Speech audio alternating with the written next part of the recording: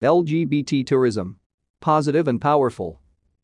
The mayor of Milan City, Beppe Sala, opened a recent conference by underlining that this year, Italy also remembers the 30th anniversary of the symbolic gesture, with which on June 27, 1992, 10 LGBT weddings were celebrated in Piazza della Scala in Milano.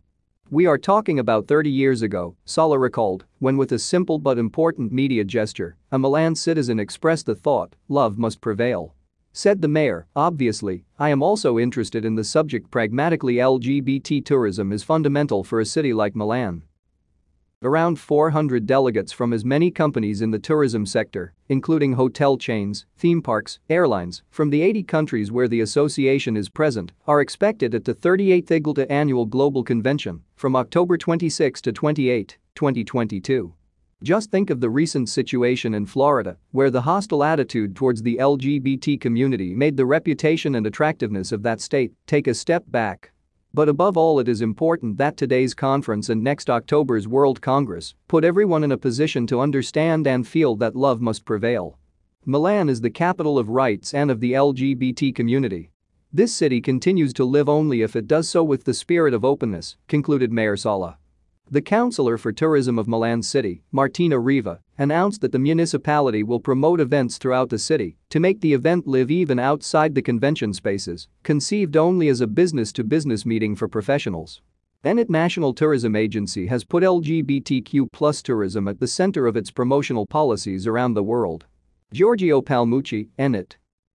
There is growing attention to the LGBTQ tourism segment, and stakeholders are aiming to create a specific offer, declared the Enit president, Giorgio Palmucci. On the other hand, Italy was a destination for LGBTQ+ tourism already at the end of the 19th century.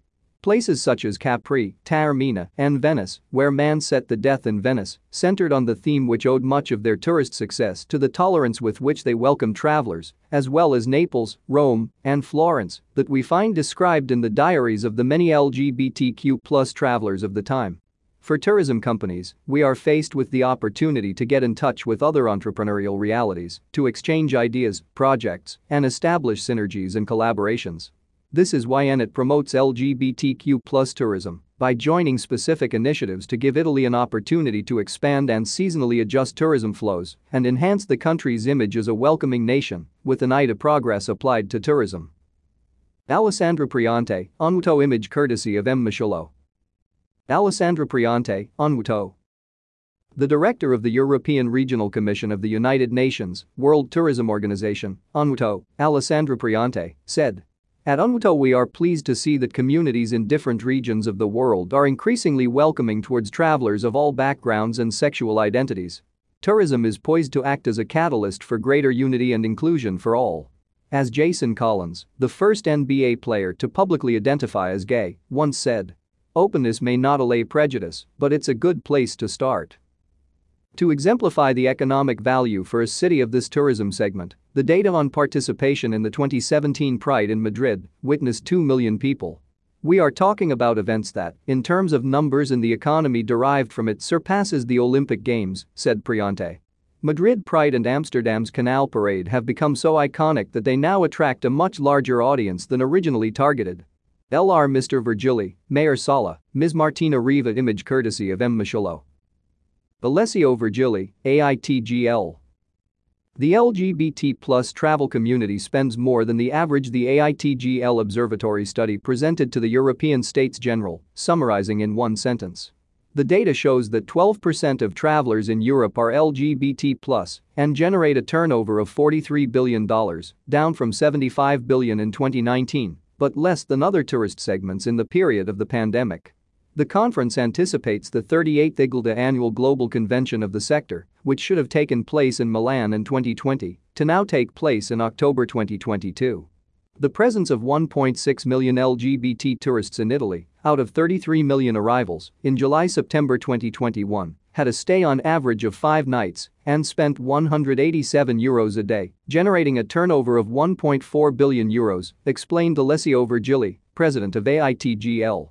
The National Italian Board for LGBTQ+ Tourism is the organizer of the event under the high patronage of the European Parliament, of Milan Municipality, Confindustria Federturismo, and IGLTA.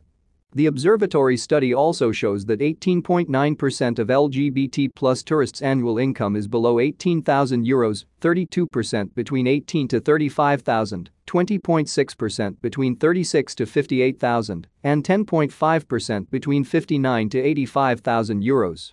The dream destination is Italy, which ranks sixth among the destinations that offer the best LGBT+ tourist experience, after Spain, Germany, Holland, France, and Great Britain. The tourists interviewed indicate three fundamental aspects for choosing Italy: the destination level of LGBT-friendly, 50%, the level of care and cleanliness, 44.7%, and the ease of access to medical and health services, 42%. This demonstrates how much the pandemic has influenced the choices of travelers. LGBTQ+ tourism generates an impressive impact on the travel economy. Beyond its value for inclusion and respect of diversities, these are the results of a focused research conducted by GfK Eurisko Sondersandbach, revealing a €2.7 billion turnover in Italy and over €75 billion in Europe. The LGBTQ+ community is a trendsetter and opinion leader with substantial budgets, long-term loyalty, propension to 3 to 4 long-haul leisure journeys, and 2 to 3 weekends per year.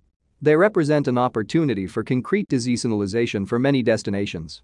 Looking forward to the IGLTA Annual Global Convention on LGBTQ+ Tourism in Milan, October 2022. The second time in Europe in 38 years, the General Estates intends to focus on the state-of-the-art of this market in Europe, considering the European Union policy on sustainable and inclusive tourism, and comparing the policies adopted by public tourist boards as sample of EU nations' policies in works and with the realization of a shared manifesto to be submitted to the International Convention of LGBTQ+ Tourism and addressing public-private institutions of EU countries, concluded Alessio Virgili. More news about LGBT.